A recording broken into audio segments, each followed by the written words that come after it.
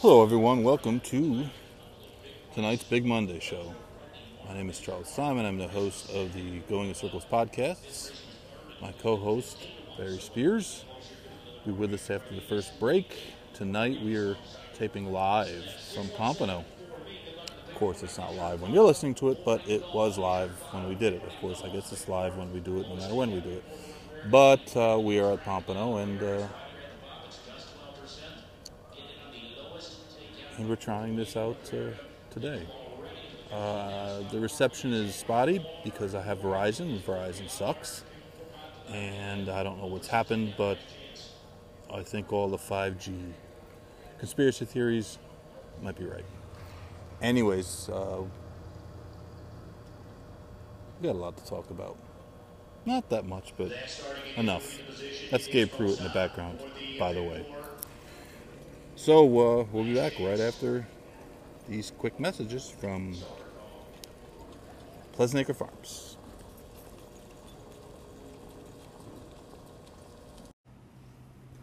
Pleasant Acre Farms, located just outside Ocala, Florida, is a full-service commercial breeding operation that has one of the top stallion rosters in the Sunshine State. Standing 10 horses, including sons of top sires such as Curlin, Harlan's Holiday, Unbridled Song, Scat Daddy, Cantheros, and Twirling Candy, you'll be sure to find a great match for your mare at Pleasant Acres. Owned and operated by consummate professionals, Joe and Helen Barbizon, they provide clients with world-class services in all facets of the thoroughbred industry. Their commitment to quality is what allows Pleasant Acre Farms to pursue their passion for breeding champions. Check out their website at pleasantacrestallions.com or call 352-528-2885. Pleasant Acre Farms.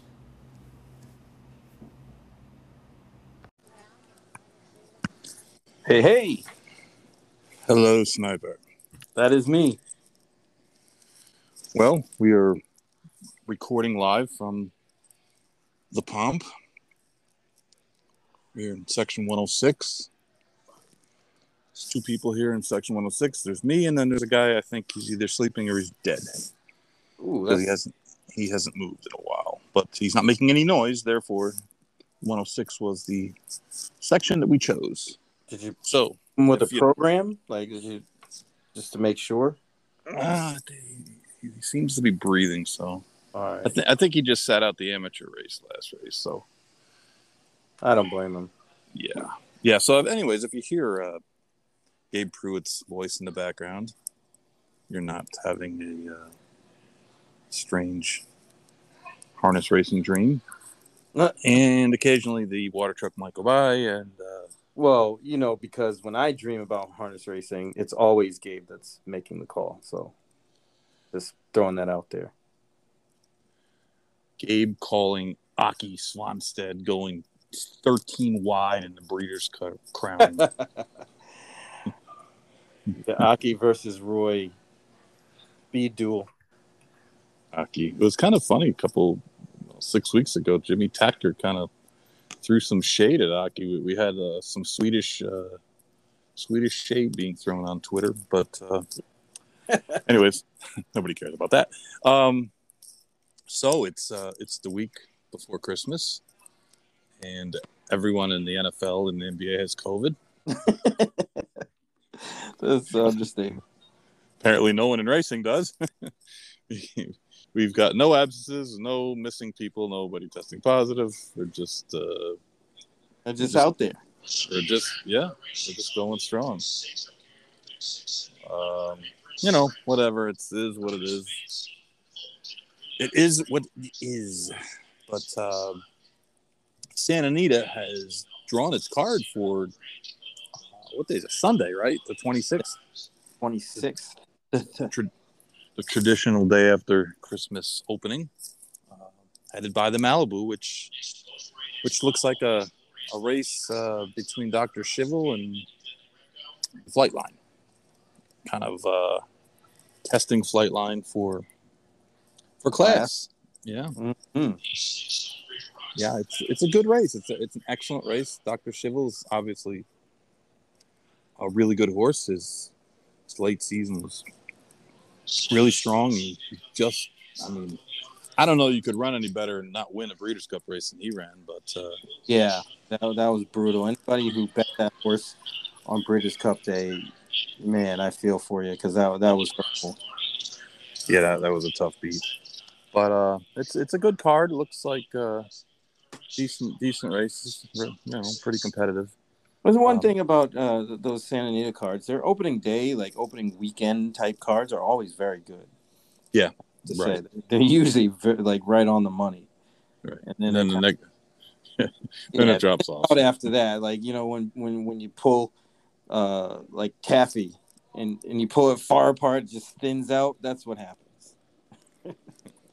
Yeah. This is true. I mean, they're on an island a little bit out there. They don't have the horse population that they used to, and it's going to be a continuing issue over the next however many years until horse racing, fades away, because it's kind of like a problem, core problem, right?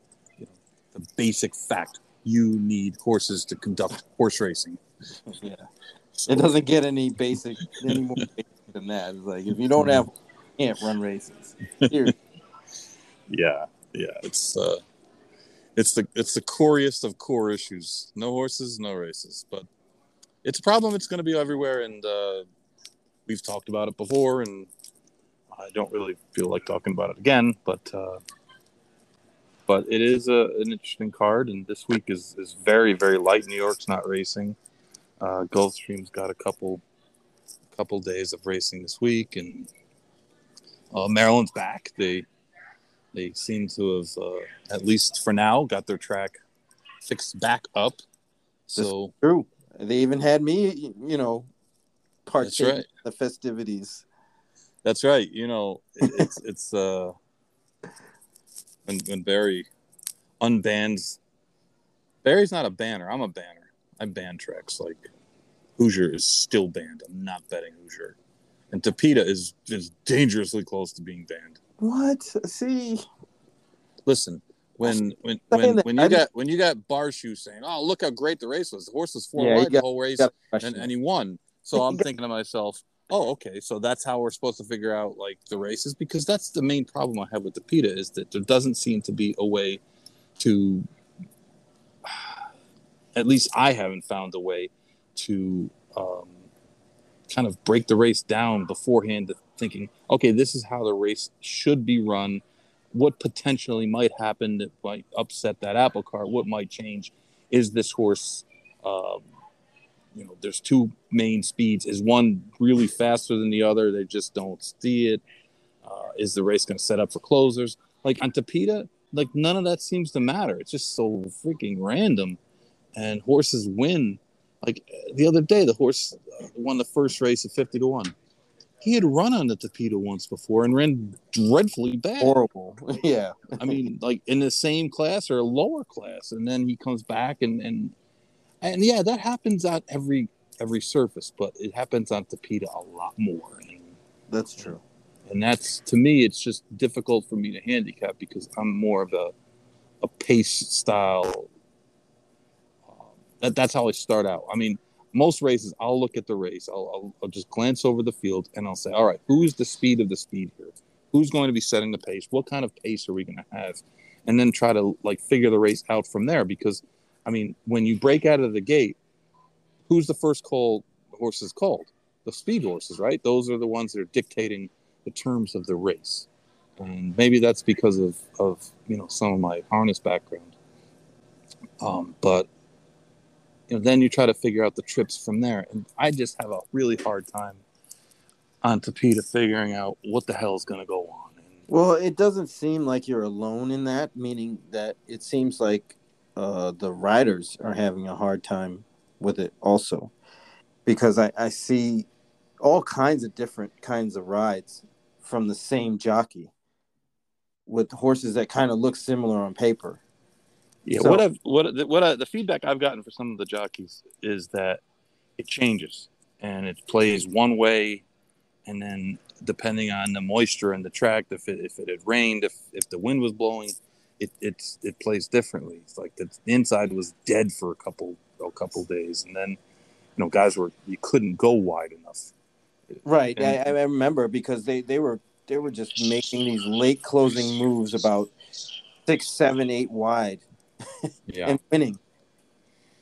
but you know what? It's here, and it's just part of the deal. But I mean, See, I'm okay with that because it creates chaos, and that's what I like.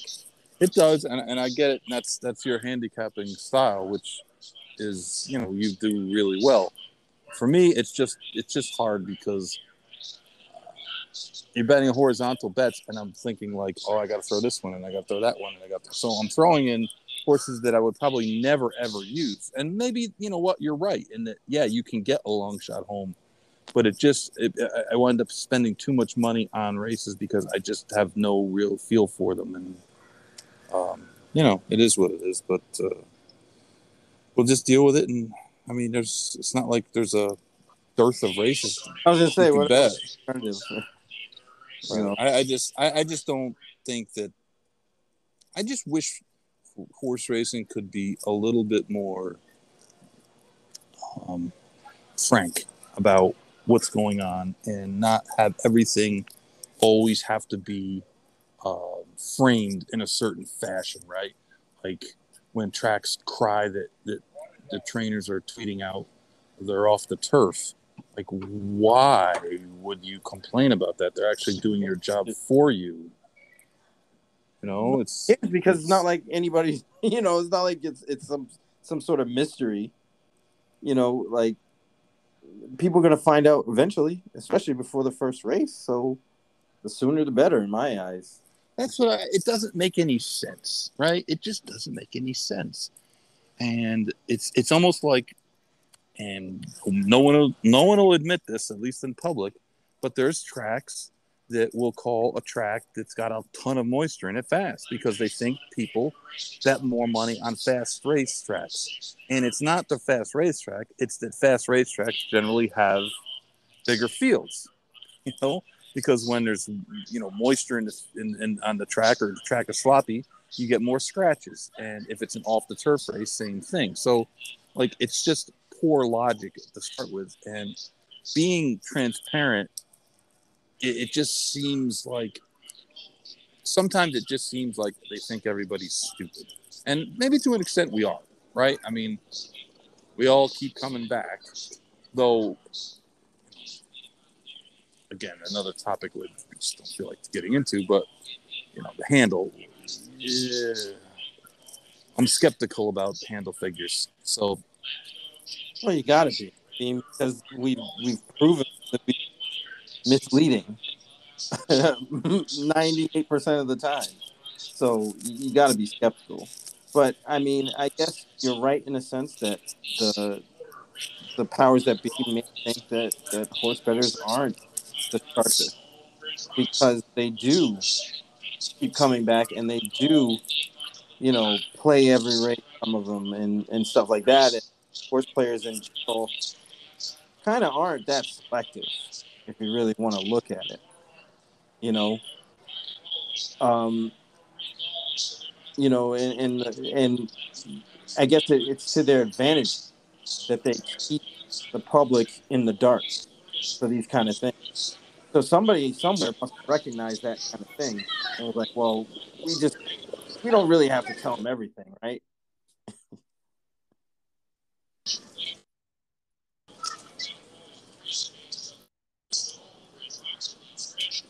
I think we lost the sniper. Have we lost the sniper? Nope. I'm Oh, here. you're still there? Okay. All right. We have it's Rick Plano night. Old timers night here at the comp. I think we just won another one. Yeah, I mean, I'm not giving them any excuses, but I mean, the mentality's there, like you were saying. Like they have to think that horse players are not sharp, or a majority of them, just by the way the betting trends and things like that. So they must have kind of somebody somewhere must have clued them in and said, hey, if we keep them in the dark, it really won't matter because they're gonna still fire away. yeah, and of course that's all short-term thinking because eventually Right. they're not. Exactly. People are going to smarten up eventually. Yeah, I think one of the silliest things is thinking that like sports wagering is going to help horse racing. It just seems like the odds are that horse players are going to migrate to sports, not vice versa. So, and again, if you treat them poorly, then they're probably not going to stay, even if they do take a shot at racing. And racing's a great game to bet on, but the product on the track in general is slipped significantly, and it's an issue. It just doesn't get dealt with, and it doesn't get talked about. I don't remember hearing anybody in any panels out at the University of Arizona Symposium saying, "Hey, guess what? Our product really isn't that great, and we need to make it better." But you'll hear some of the technical aspects of that. Okay, field size has to be better. Okay, that's true. But what else? What else are we talking about? In the end, it's about quality.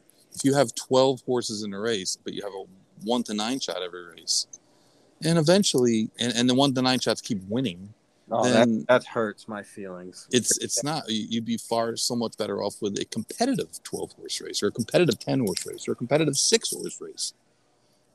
That's the thing is the competition. Yes, the math matters, and the more entrance you get to a certain, it's like 12. It's like over 12. The law of diminishing returns starts to kick in, I believe. But just get the 10, just get the 9 or 10, right? I mean, how many racetracks do we see cards full of 6 and 7 horse races? That's before scratches. Dude, there was a bunch of cards at Saratoga this year like that. Yeah. Saratoga had quite a few cards that they had a lot of short fields and like short fields and like 25 claimers and other than allowance races, not the races that you would think necessarily when you think about short fields. I mean, if you're talking about like a 4 other than allowance race sprinting on the dirt, yeah, it's not going to be easy to fill. If you do fill, you'll be lucky you get 5. You get 6, it's like a bonus. Miracle. Yeah. But you just when we run 62.5 races and they have 6, that's not a good thing. That's a bad thing, because that was the thing about the cheaper races is usually you get bigger fields because horses on the backside is basically like a pyramid. At the top is a very small fraction of stake type horses, graded stake horses, then regular stake horses, then allowance horses, then claiming horses, and then maidens, with of course sub sets in all those. But still, it's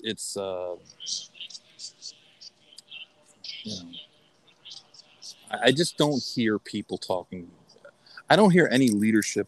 I don't hear anybody talking the talk that should be talked, and it's really to me it's kind of a depressing sign that no one gets it, and the people who run these tracks don't get it. Churchill. I mean, listen, we're not telling anybody shit that they don't already know, right? I'm sitting at a track. I'm sitting right now, currently at a track where the guy in charge has done everything right, like absolutely everything right. He doesn't have good purses. He doesn't have good drivers for the most part. He doesn't have a stake schedule of any note. He doesn't have,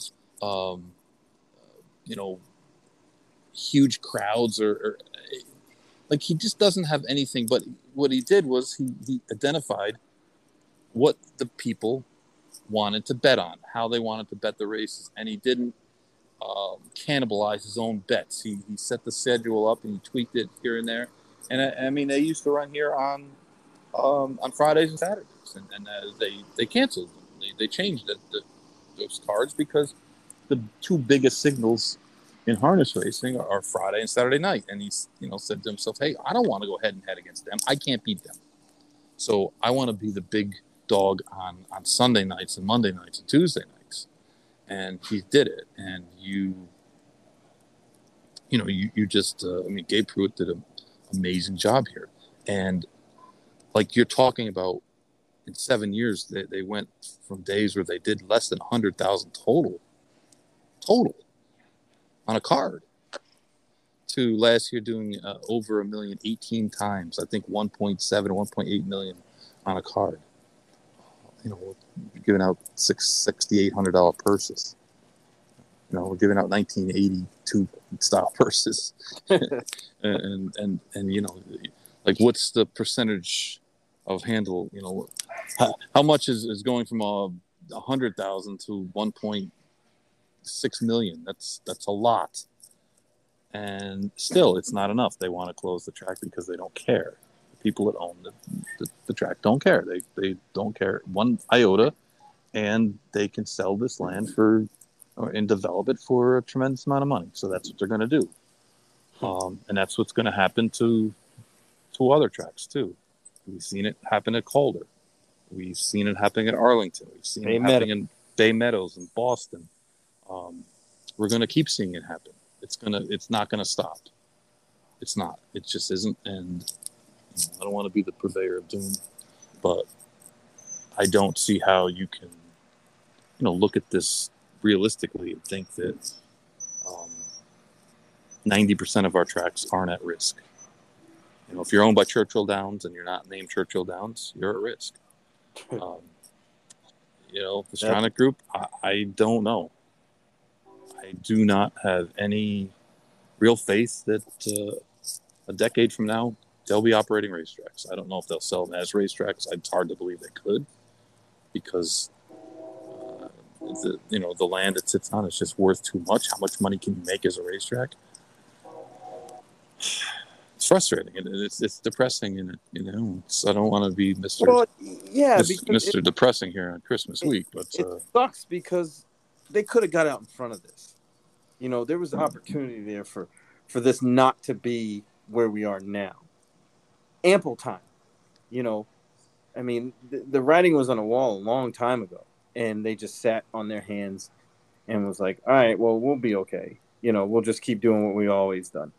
And that's what's going to ruin it for everything. I think that and maybe this is a little naive, but I would like racing executives and people who own racetracks, I would like them to look at racing like Nick Saban looks at football, where being 11-1 or 12-1, that's not enough.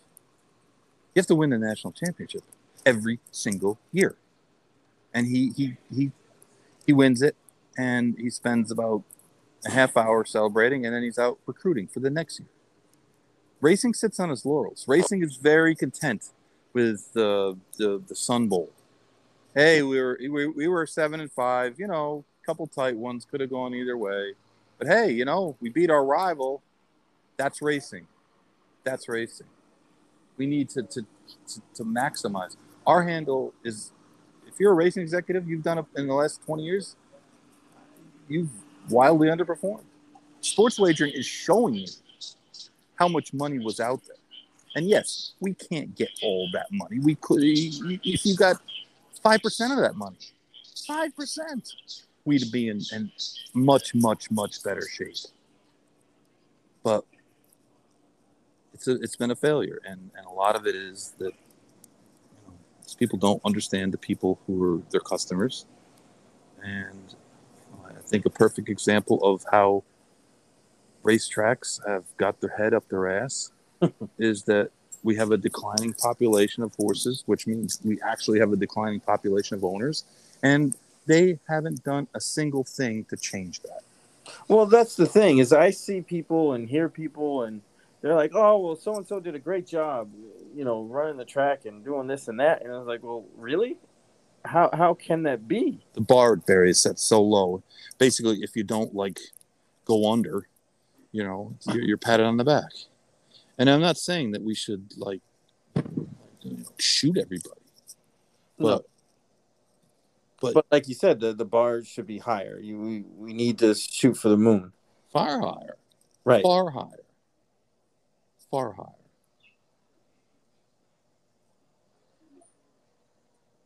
Yeah. I mean, if the Kentucky Derby handle can double or triple over the last 20 years, then why can't other races right.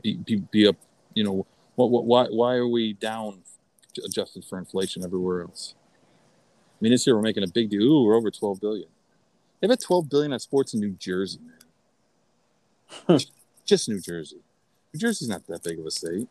And yeah, there's money coming over the border from New York and Pennsylvania, sure. But come on, it's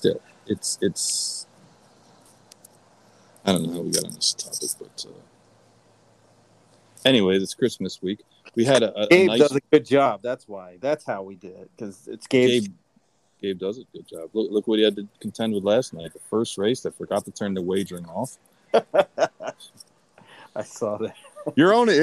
Hey, buddy, you're only supposed to let the whales wager after the bell. Not everybody. Not everybody. Yeah. Gate. Hello. Gate. Left the gate open. Pomp is a magical place. It is. Things happen here that don't happen anywhere else. I mean, honestly, like, you never know. We might be 30 seconds away from having the lights go out, or having a horse just do 8 laps. The horse refused to leave the track, or the tractor drives in the pond, or things happen here that just don't happen other places. But we had a nice party tonight. We had the Palm Meadows Christmas party, and I want to thank everyone that donated to the No Empty Stockings project. Had a ton of toys. Put some pictures up on Twitter. I'll probably put some up on Facebook later. But the kids were, as usual, thrilled as they could be. One kid was a little greedy and tried to take about 17 presents. But other than that, we had to regulate him. But it was a really good time, and their parents appreciate it greatly. The dude. I'm not the world's biggest kid guy. But it is nice to see it. How happy. Yeah, always. It's always good to see little kids happy, And we got a lot of people send money, and I mean, I really appreciate everybody's generosity. Some people sent stuffed animals. Some people sent toys. We got gift cards. We had all kinds of stuff, and it was really nice that people have chipped in. And I mean, I had a guy whose kid said he was in college. He sent, I think, $10 or $15. I was like, dude, that's that means more than someone else who's sending us $50 or $100. That's nothing to them, right? I mean, $15 in college that would keep me going for a week. You know how many burgers you could buy? We had this place in Arizona, right? The King Buffet was on Speedway. It was about, I don't know, maybe 2 miles east of campus. And it was a pretty good buffet. And my friend was like,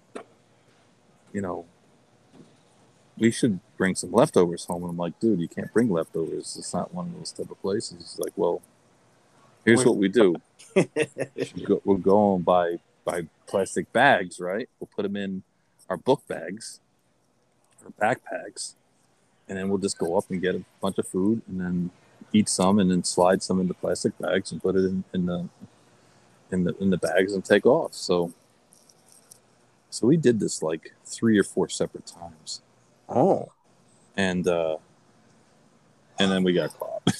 Yeah, the 5th time. Dang it. Yeah, we got banned. We're greedy. We were banned. We were banned from the King's Buffet. I think they had our faces on by the register. Do not let these criminals in. They're stealing the fried chicken. But, me and the mayor got banned from the Pizza Hut at Saratoga a couple times. Yeah, the mayor's told me that story. Yeah. That was a wild man. He started a melee one day on Broadway in Saratoga, in the McDonald's parking lot. If you're familiar with Saratoga, there's like a parking lot with McDonald's, Pizza Hut, and Dunkin' Donuts, and it used to not have any fences or anything. It was just one giant parking lot. So it was like the Saturday night a teenage punks hangout there. We were there one night, and things led to things, and the mayor punched somebody, and then it was just like the malice at the palace, except we were in a parking lot. The cops came, and we all scattered. Tell you what, though, That was the good old days of Saratoga. anything goes down, you definitely want the mayor on your team. Yeah. Well, it didn't hurt. It didn't hurt that a classmate of ours wound up being the chief of police in Saratoga. So the mayor's lived. He's lived a charmed life here for the last 20 years. But the chief just I guess he was assistant chief. He just retired. So the mayor's too old. He's too old to start trouble, anyways. Are you sure? He's sleeping by 9:00. Except when he comes to Florida and he sells my clothing. And drinks Fireball all day. Yeah. But the Pegasus had an announcement today. Yes. I sometimes have to I have to just wonder, like, what are they thinking of?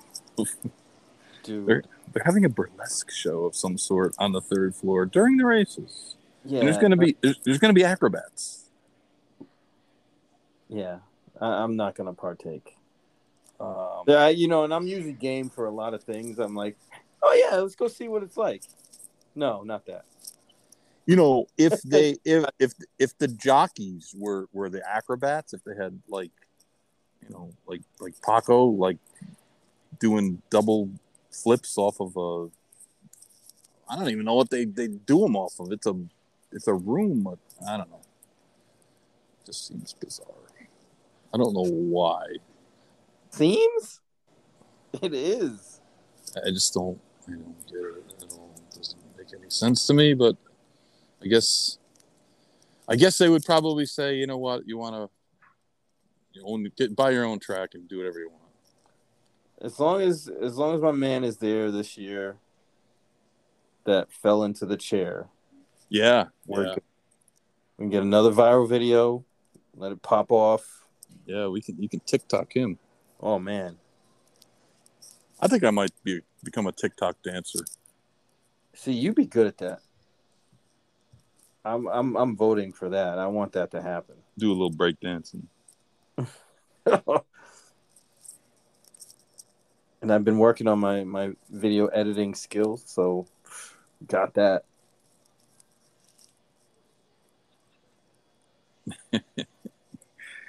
You better be really good at editing me.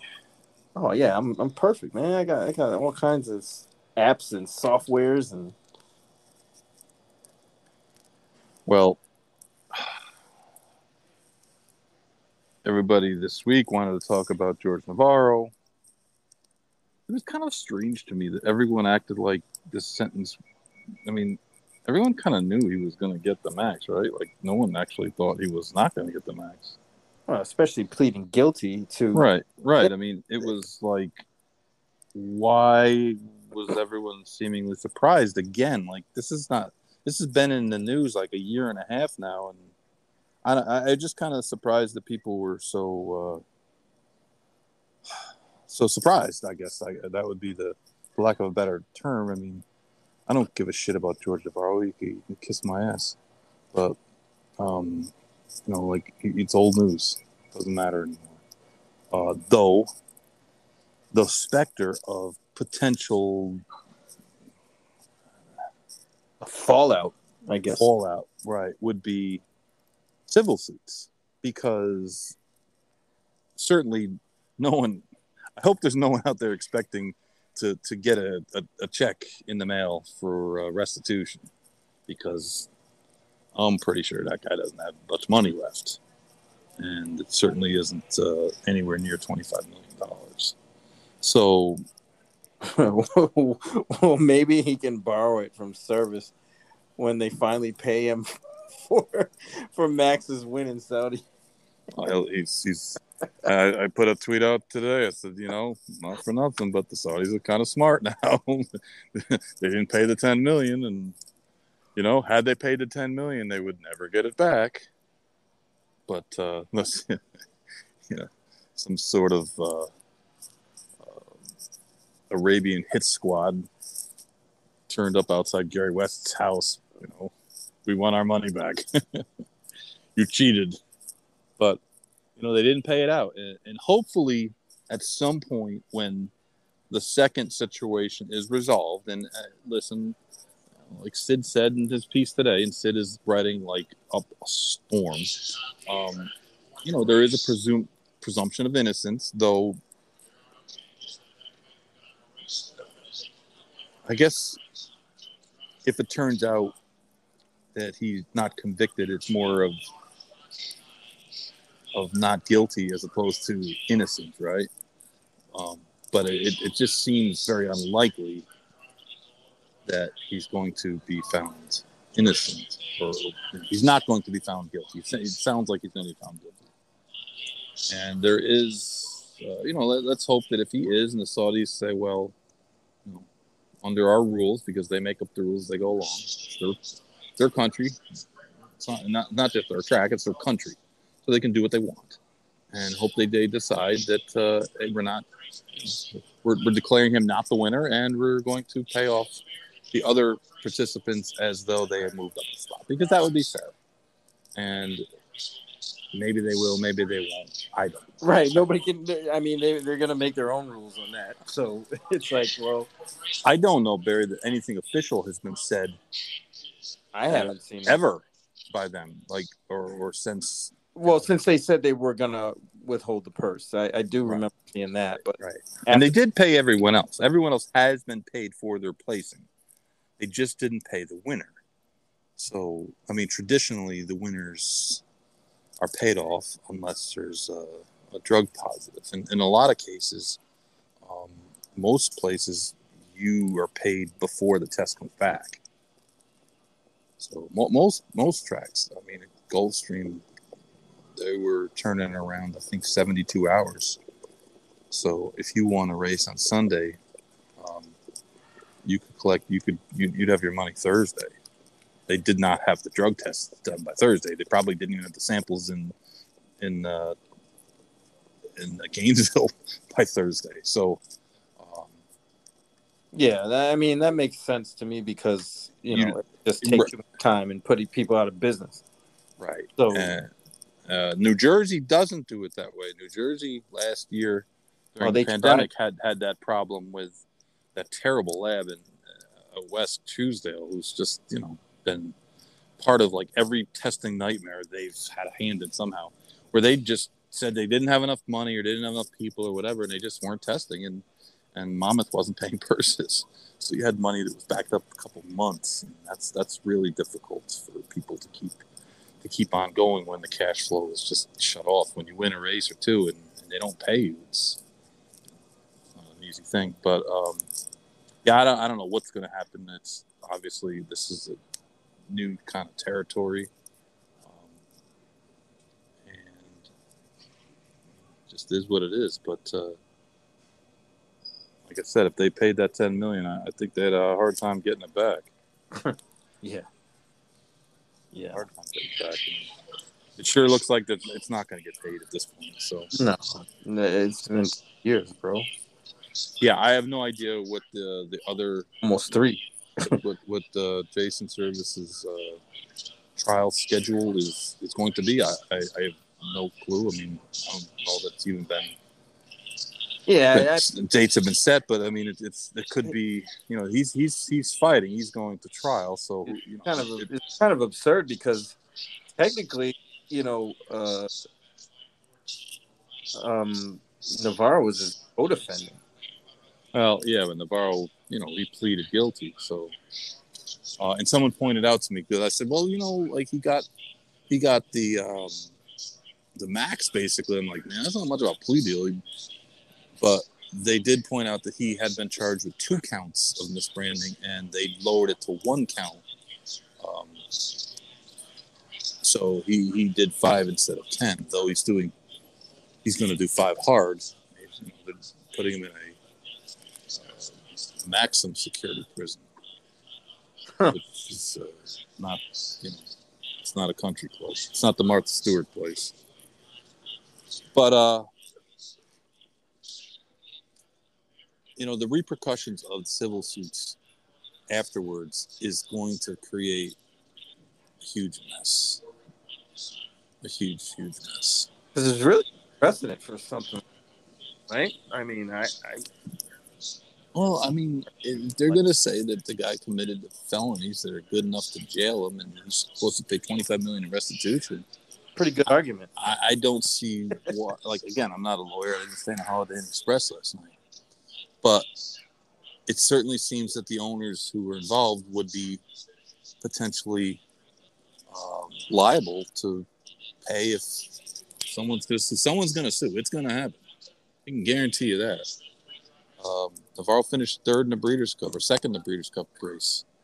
I don't know who finished third, but third and fourth. So that's a pretty good sum of money.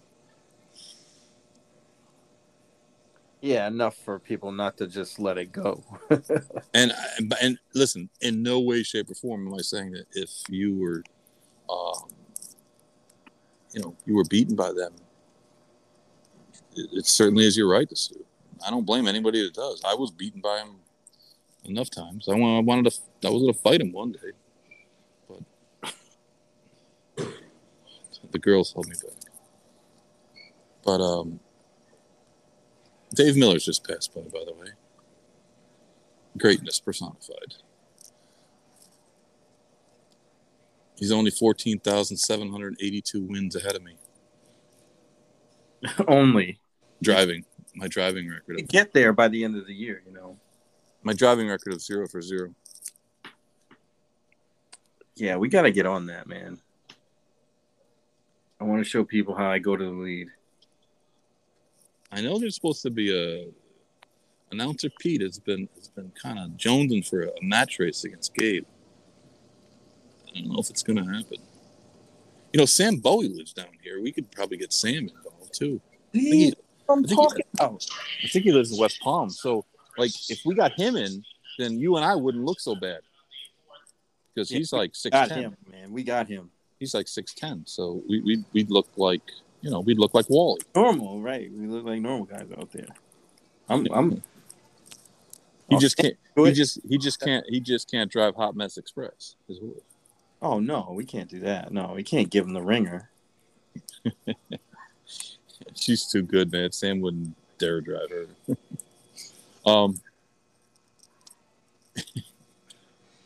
Sorry for being goofy tonight, but it's just that kind of. The Goofy Monday. It's the Goofy Monday before Santa Claus comes, so I get it. Yeah. Yeah, so it's gonna be a big mess. And the fact of the matter is, I know people don't want to hear this, but Navarro thing is not as big as the Kentucky Derby thing.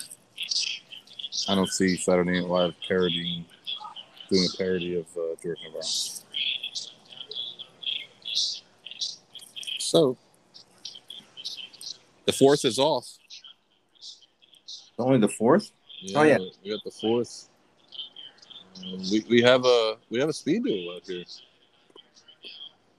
We've got someone parked. My pick 4 in. Oh, the hole opened up. 26-2.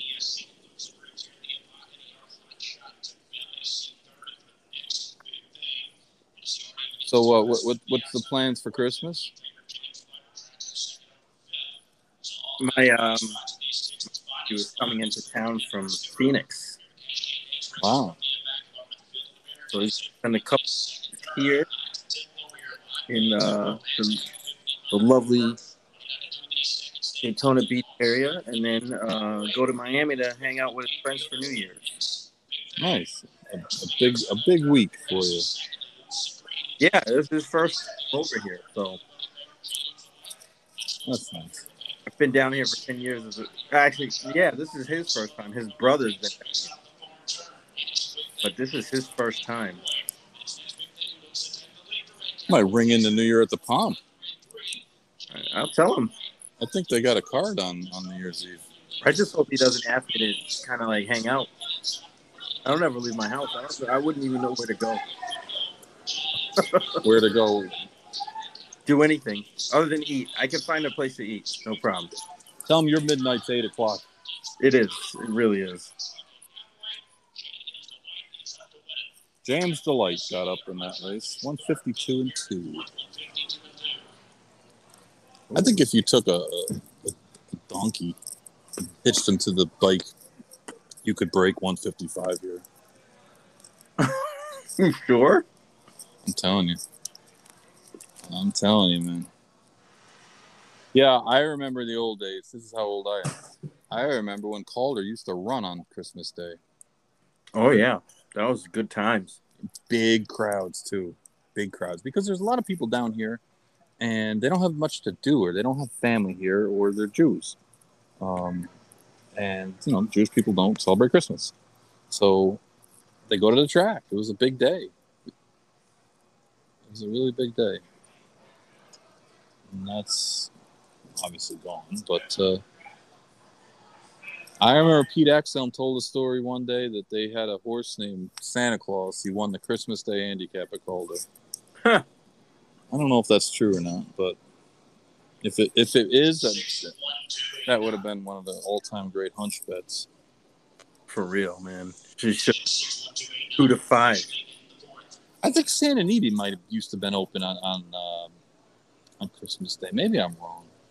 Maybe it was just Calder, but No. I know Santa Anita for a long time now has run the Malibu The day after.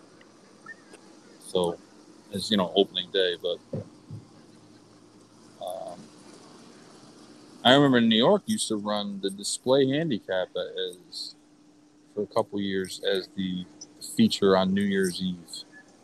The New Year's Eve day feature going 2 1/8 miles, 2 1/4 miles. One year, George Velasquez pulled up after the first time around.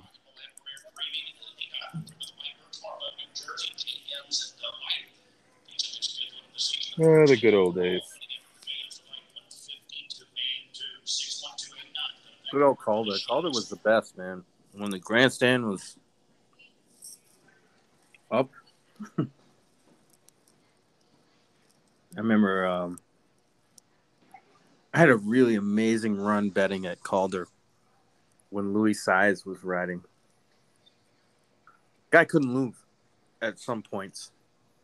And it was glorious because, people would get tired of him winning and not bet him for some reason. And he'd still win at like 7 or 8 to 1. And you're like, how did this guy go off at 7 or 8 to 1? So I followed him. I mean, I couldn't tell you how many times he's won 2 or 3 races in a pick 4 that I had, especially the early one. That's when they had the pick 4 in the first 4 races. It didn't start. But he was amazing. Yeah. The phone is cutting out a little bit, sir. Cause you're crazy. I don't know. I don't know what you're doing, but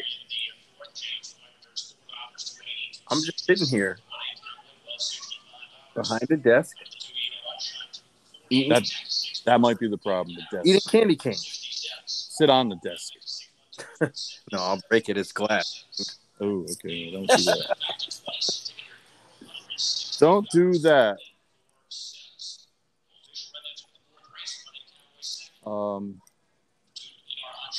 Yeah, I'm a little bit aggravated at Gulfstream for not being able to time turf races.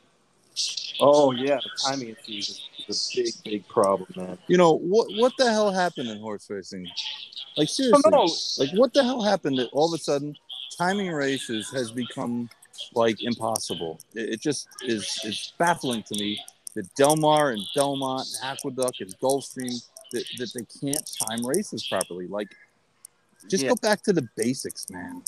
Right. I don't know where that went. Took a left turn or wherever it went, but it's just like it's like a huge problem. And if you think about it, you have these races and it's like everything is mistimed. Just think about if there was no timing at all.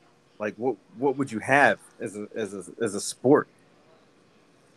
It would just be something to watch, not to bet on. And it's like, well, why would they let that one thing, which is kind of basic. It's almost, one of the foundations of the sport. Well, it's something that Go the by the bigger it's like it's not important to time the races properly. well, this is like, wake up, guys.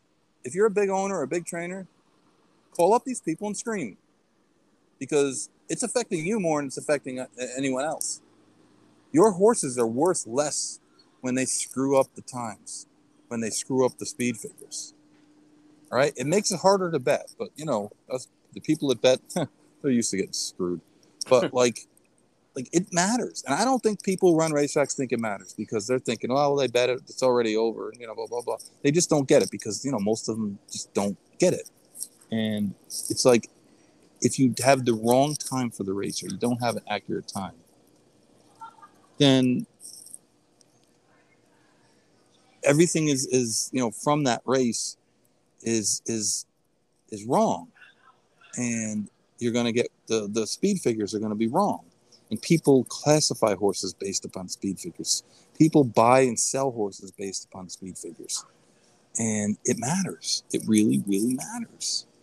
So when you have the people that are doing the speed figures are at the point where they're just going to throw their hands up because they're just like fed up, it's just another thing that's in our control that we don't take care of, and it's embarrassing, That's frankly. totally Embarrassing. controllable, though. That's the part that kills me. It's not like there's some outside force that's like, oh, this is something in their control that they could get a hold of, and it wouldn't take them long, and it's not that expensive. And then we're not talking about one track. No, it's pretty much all of them. Like, fix it. I don't care about the Jockey Club and their bullshit, whatever, that stupid G-Max nonsense. Enough with it. Scuttle it. Throw it away. It doesn't work. Get rid of it.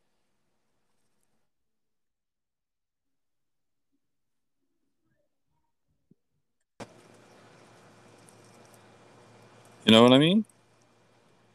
Hello? Yes, sir. Oh, it's like you tried to fix something that didn't need to be fixed, and you screwed it up.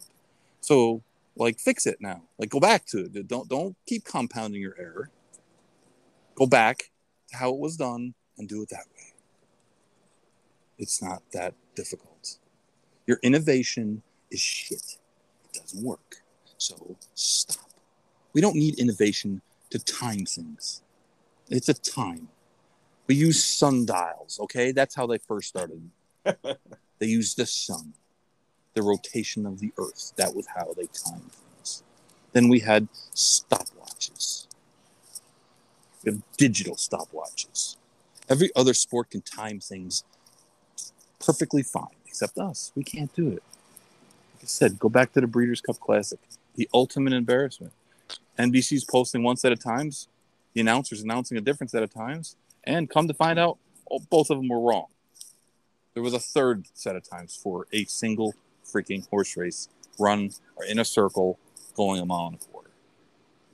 Yeah, that's embarrassing. It is embarrassing. And you know what? I'm sure there's guys, no, you're wrong, you suck, and that's all there is to it. Okay? I can time me and you running from point A to point B extremely accurately. How come they can't time? So, because we're not fast. How come they can't time a horse race? I don't know, and it makes no sense, because obviously, guys like Craig they do it on with a stopwatch. Oh, they're doing it on video. They're right. It's frustrating to me. It's very frustrating to me. And when people say, "Well, could you do it better?" Yes, I could. I don't even know how to do it, but I can't do it worse. Just go back to how you were doing it before. That's it. Just go back. It didn't work. Things happen all the time. Like, hey, remember one thing? We had roulette. I remember betting on roulette a couple years ago. Guess what? It didn't work. So what they do? They got rid of it. Get rid of it. It sucks, and it's embarrassing, and it's just a sign that people, there's a certain layer of people in charge of horse racing who just don't care. They just don't care. Oh, the roulette bet, man. That's awful. That hurts. When you have something compared to that's worse. Cool. But at least they got rid of it, like you said. At least They get rid of it because it was handling like $300. I mean, yeah, I remember seeing that. It was pretty laughable. And that was, and this is the thing is stop trying to be so freaking innovative with your bullshit. Just do the basics better. Have better races. Break up the monopolies. Write better races. Write better books. Fix your surfaces. Give us accurate data. Stop charging so damn much for it. Do all that, and guess what? All arrows point up. All arrows point up. Even if they did half of what you just named. But you got to do everything. Do it all. Do everything. Because it's not that you do one thing, you might as well do them all. And nothing I just said is going to take legislation. It's going to take billions of dollars. It doesn't even hardly take like effort. Just get rid of all this nonsense. Put better races on. Period. But everyone in this business tries to fix things one thing at a time. You cannot do that. You can't do it. It's like we have 3 courses. 2 of them suck. But we got the turf course. It's in good shape now. Okay, great. What about the other 2? Well, we're working on that. So then they take the focus on something on a different track, and the first one goes to hell. I mean, you can't do it like that. You have to have everything be good, and just don't stop working. Work harder. If you can't do it all, hire someone else. Hire different people. But that's racing. They just throw their hands up and they say, "Oh well, we'll worry about it tomorrow," and we've worried about it tomorrow to the point where the business, despite all the sunny skies that some people are seeing, I don't see that. I see dark clouds. Well, I mean, it doesn't take a lot to figure that out. You just have to weed through the bullshit, as they say, and you can see. It's like, all right, well, this clearly isn't as great of a picture that they're painting. And usually when something, an entity, institution, what have you, person, likes to paint this really rosy picture of something, typically it's not that way in reality. Piss people off by doing the right thing. That's the thing. Is you don't want to piss people off by doing the wrong thing, which is what happens now all the time. You don't want to piss people off by hiding stuff, because eventually you get found out, then they're pissed off. Piss people off by doing the right thing. Piss them off. I'll say it again. Not a single trainer in America matters. Not a single jockey matters. There's not a single horse out there that matters. Not one of them. The group of them matter. All of them matter. The big picture matters. But there's no horse out there that if he retired, like the game would suffer of any sort of anything, nothing. I'd love to see Life is Good versus Knicks go. It'd be a great race. Hopefully, they stay on course. But if that's the last time they ever meet, I mean, that's not going to be like a tragedy. It's just the way it is. It's the way it goes. Right?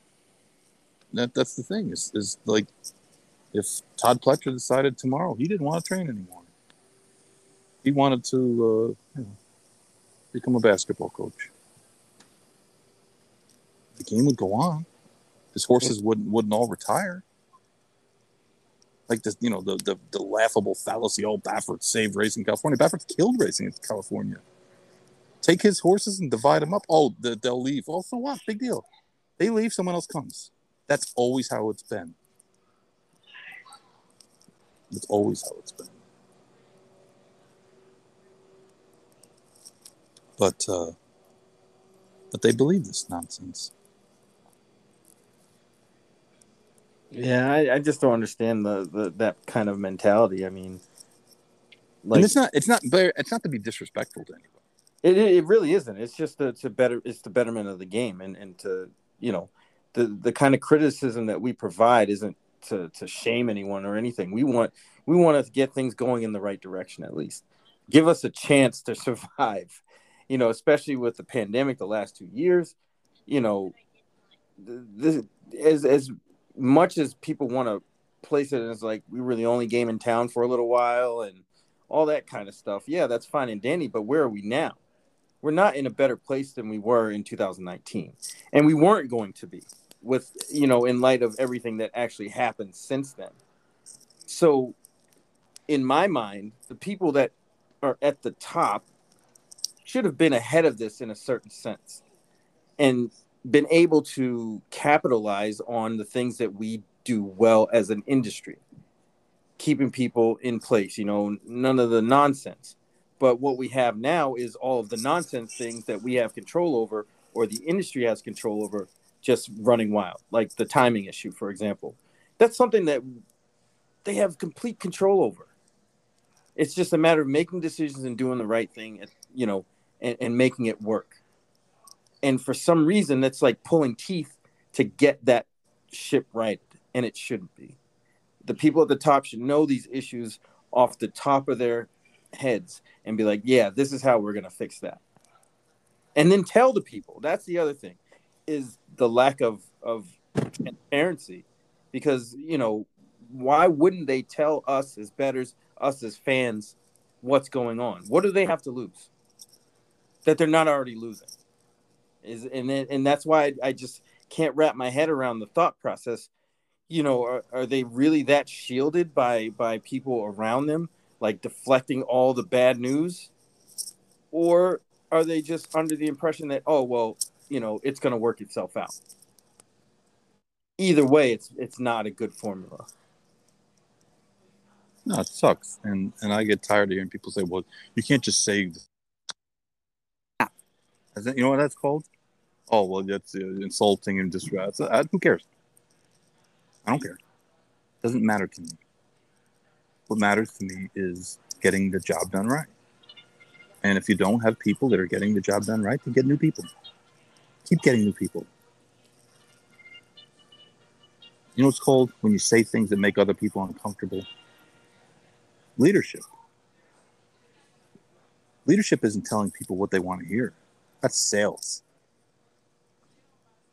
We got a lot of salesmen in this game. A lot of people tell you how wonderful everything is. A lot of people tell you what you should need or what you should do and this and that. We don't have any leadership. Sometimes things change. It's difficult. Change is usually difficult. That's why it's to find a new course is not always easy. But the course we're going on right now, it's just not a good course. I mean, nobody thinks that George Navarro and Jason Service are the only guys doing things that might not be kosher, right? I mean, based upon what I don't even know what the standards even are. I don't even know. That's the thing, is like Navarro, and this is what people don't get, is that Navarro is seen as an outlier, even for trainers. Like, there's a lot of things that have been done, use medications and things used on horses over the years that's changed a lot.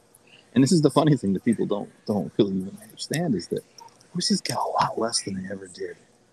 Way, way, way less than they used to.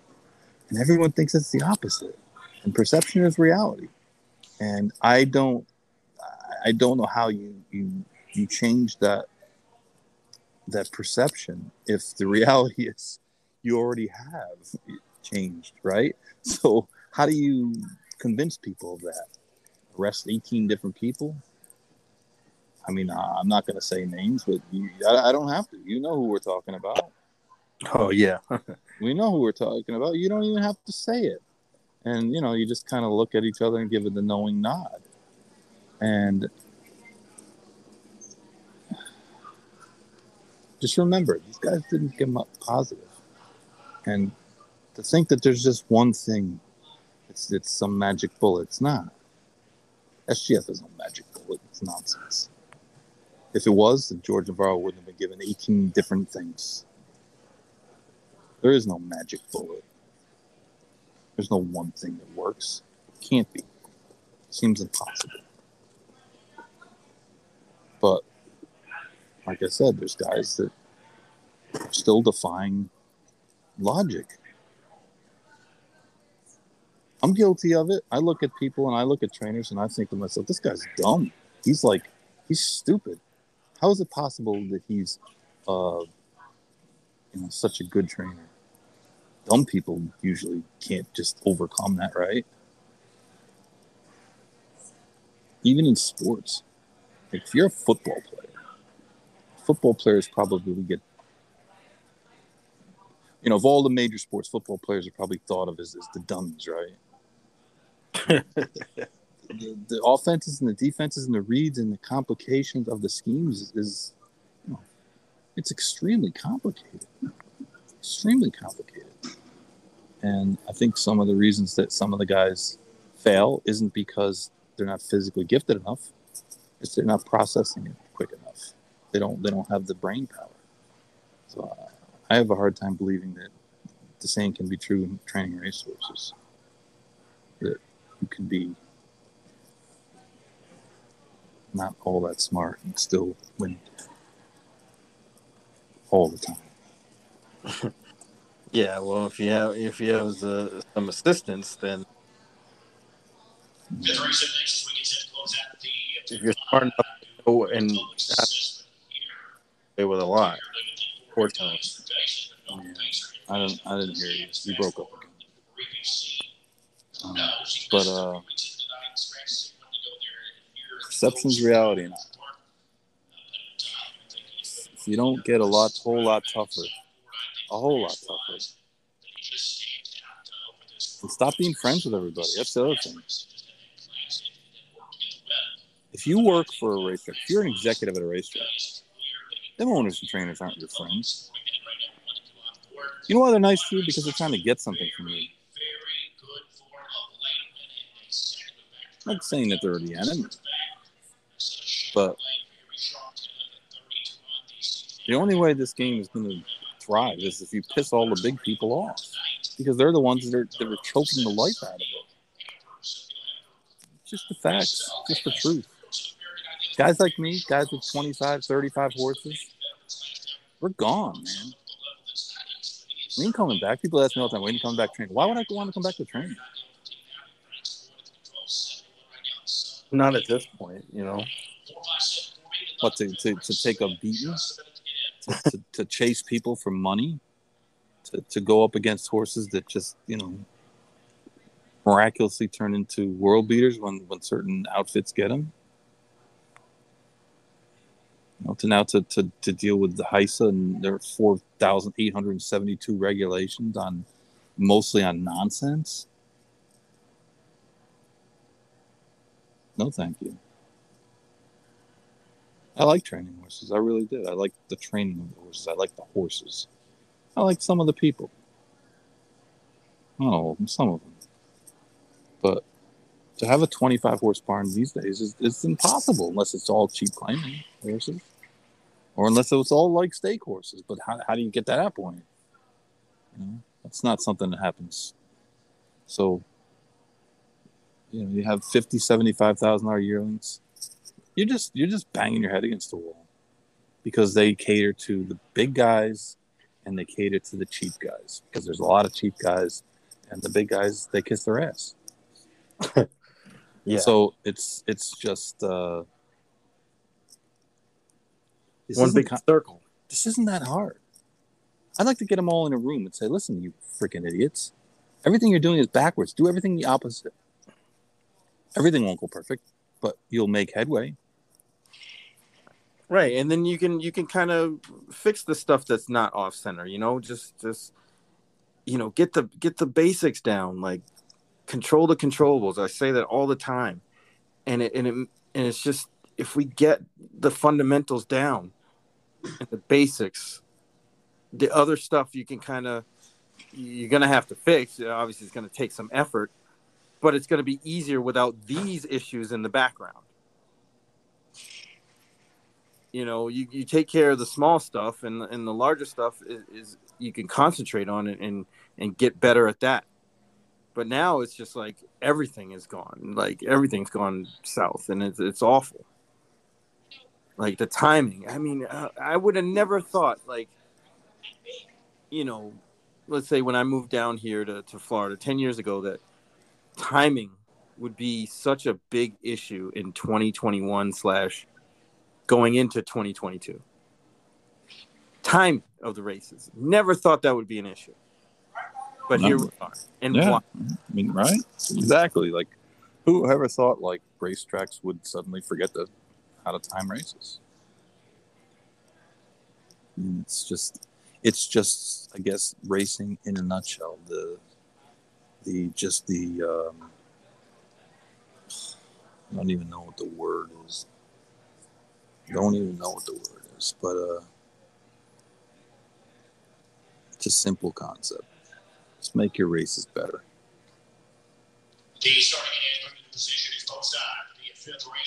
Speaking of starting gates, now that I hear Gabe, what happened to the Hummer? The Hummer's broken. It's sitting back there with the happy face on it? It's I don't see it. It's probably in the shop. Maybe Bucky Swope sold it to go to the strippies. Go to Mohegan Sun. He's at the strip club, Bucky. Wally's 4 to 5, by the way. Big shocker. It's just so simple, and yet it's so fleeting, right? Right. That's why it's frustrating, because it's like, all right, man, we know how to fix this, but you guys aren't doing it. Why not? When it gets down to think about a basketball team, how do you get better? What's the number one thing? Get better players, right? Racing. How do you make your racing better? Get better horses. Get more horses. Get bigger fields. Give people the equivalent of better players, better races, bigger races, more competitive races, and there's a variety of things that you have to do to get to that point. You can't just say, "Oh, well, we just need bigger fields." No, not if the 3 horses you add to the bottom of the field are all 90 to 100 to 1 shots, and every 5th race one of them pulls up. Right. It's like they have no idea of the standard of quality with that sort of thing, and that's kind of alarming. It's like you don't know what a quality field looks like. Well, part of that goes back to the fact that they just ignored super trainers. Super trainers were created by the racetracks, and that's something that no one wants to talk about either. The racetracks gave super trainers the opportunity to take as many horses as they wanted to. So they just got bigger and bigger and bigger. The tracks ignored the rules that were put in place to prevent this, and they didn't care. And now they're like, well, what are we supposed to do? Well, it's just like, I was talking to somebody the other day, and I was telling them how there are a bunch of horses that come down to Florida and stable at Gulfstream that never run in a race. Palm Meadows mostly. Yeah. No, it's true, and you know what? I don't blame a lot of them. Right? Why would you if they're not being made to, and they get a free trip to Florida, hanging out, train on the track in good weather? What trainer wouldn't want? No, they're coming down here to prepping for the rest of the year. Right. It's a quandary. There's no doubt that it's a quandary. It's not an easy answer now to fix, because you've let it get so deep, that the mentality is so embedded in people, and you don't have the purse structure here. You just don't. So, New Orleans' purse structure isn't very good either, and it's with the purses going up these other places, they're going up so high. By the way, the other guy in 106 is not dead. He's currently on the move. He's trying to get it that pick 4. Yeah, actually, he might be going to the winner's circle. He won a race, even better. No, he's just wandering. But it becomes a quantity, and like we when I say, listen, things are simple, it's in a general term. Yeah, if you have better races, you have better competitive, fields, bigger fields, people bet more money on it. It'll happen. Getting to that point now, especially after you've handicapped yourself in a lot of ways, is not easy. It's just not an easy thing. It's just not an easy thing. So anyways.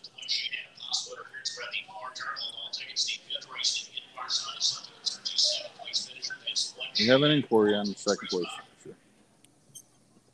That's rare. Mm-hmm. Was it a pylon violation? No, they don't even got that there. Yeah, they got pylons here. Yeah, Kevin Wallace got nailed with a pylon violation the other day. I can't even remember the last time I seen one of those. But anyways, I had enough bitching about everything. I'm gonna try to hit the late pick 4 here. Maybe we need to come up with those awards. Yeah, next The end of year award. Going in circles, circly awards or something. We need a clever name for it. We do. The circular awards. worst ride of the year. Oh man, yeah, we can come up with something. We could get at least 10. Yeah. We'll put them out. We'll come up with nominees, and then we'll put them out for votes. So Twitter makes it difficult, as you can only vote for 4 things at a time. Just give them the category and have them. Yeah, that's it. On to the category. Like who should get this, and then have people just spout off on Twitter. That's a good idea. I like that idea. Going in Circles podcast at Gmail. If you have any ideas, or you can hit Barry on Twitter. You can hit me at Twitter. You can hit us at Facebook, Instagram. We're pretty much anywhere. Go on the internet. You'll see us. Yeah, we're always there. I'm sorry, Larry Luna. I think Larry's come to grips with us, kind of being on the same page. Yeah. We can't have enough strife. This ain't Jerry Springer, Larry. The inquiry is over. That was determined. Quick. Nothing happened. Yeah, it was quick. Results official. Rebellious at 340. The readout 247. The one Shane at 740. 4 in the 9th place. Okay. So, I hope everyone has a nice Christmas. Yeah, absolutely. Definitely want to have a great Christmas. That way they'll be able to listen to us afterwards and into the new year, 2022. That's right. Ring in the new year with Barry and Chuck.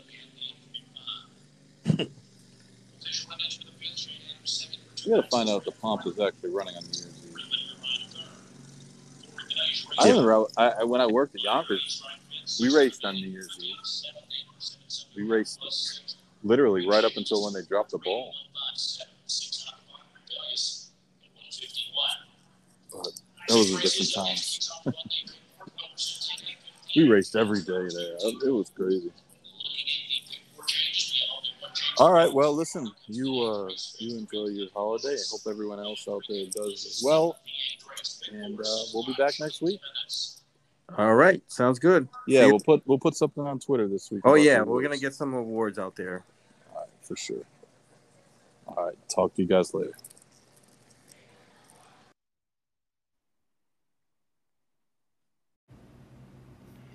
Hey everyone, thank you for listening to the Going in Circles Big Monday show. I wanted to let you know that we have a weekly newsletter that you can subscribe to for free, the Going in Circles Digest. It's kind of a combination newsletter, stakes preview. We have some restaurant reviews on there, various topics, but we also have a couple pieces about various industry topics or racing history. This last week we did a piece on the great Arazi and his spectacular move in the 1991 Breeders' Cup Juvenile, which unfortunately was the pinnacle of his career. But it's a free subscription. Go to goingincircles.substack.com and check it out. All right, the Going in Circles Digest. Thanks for listening.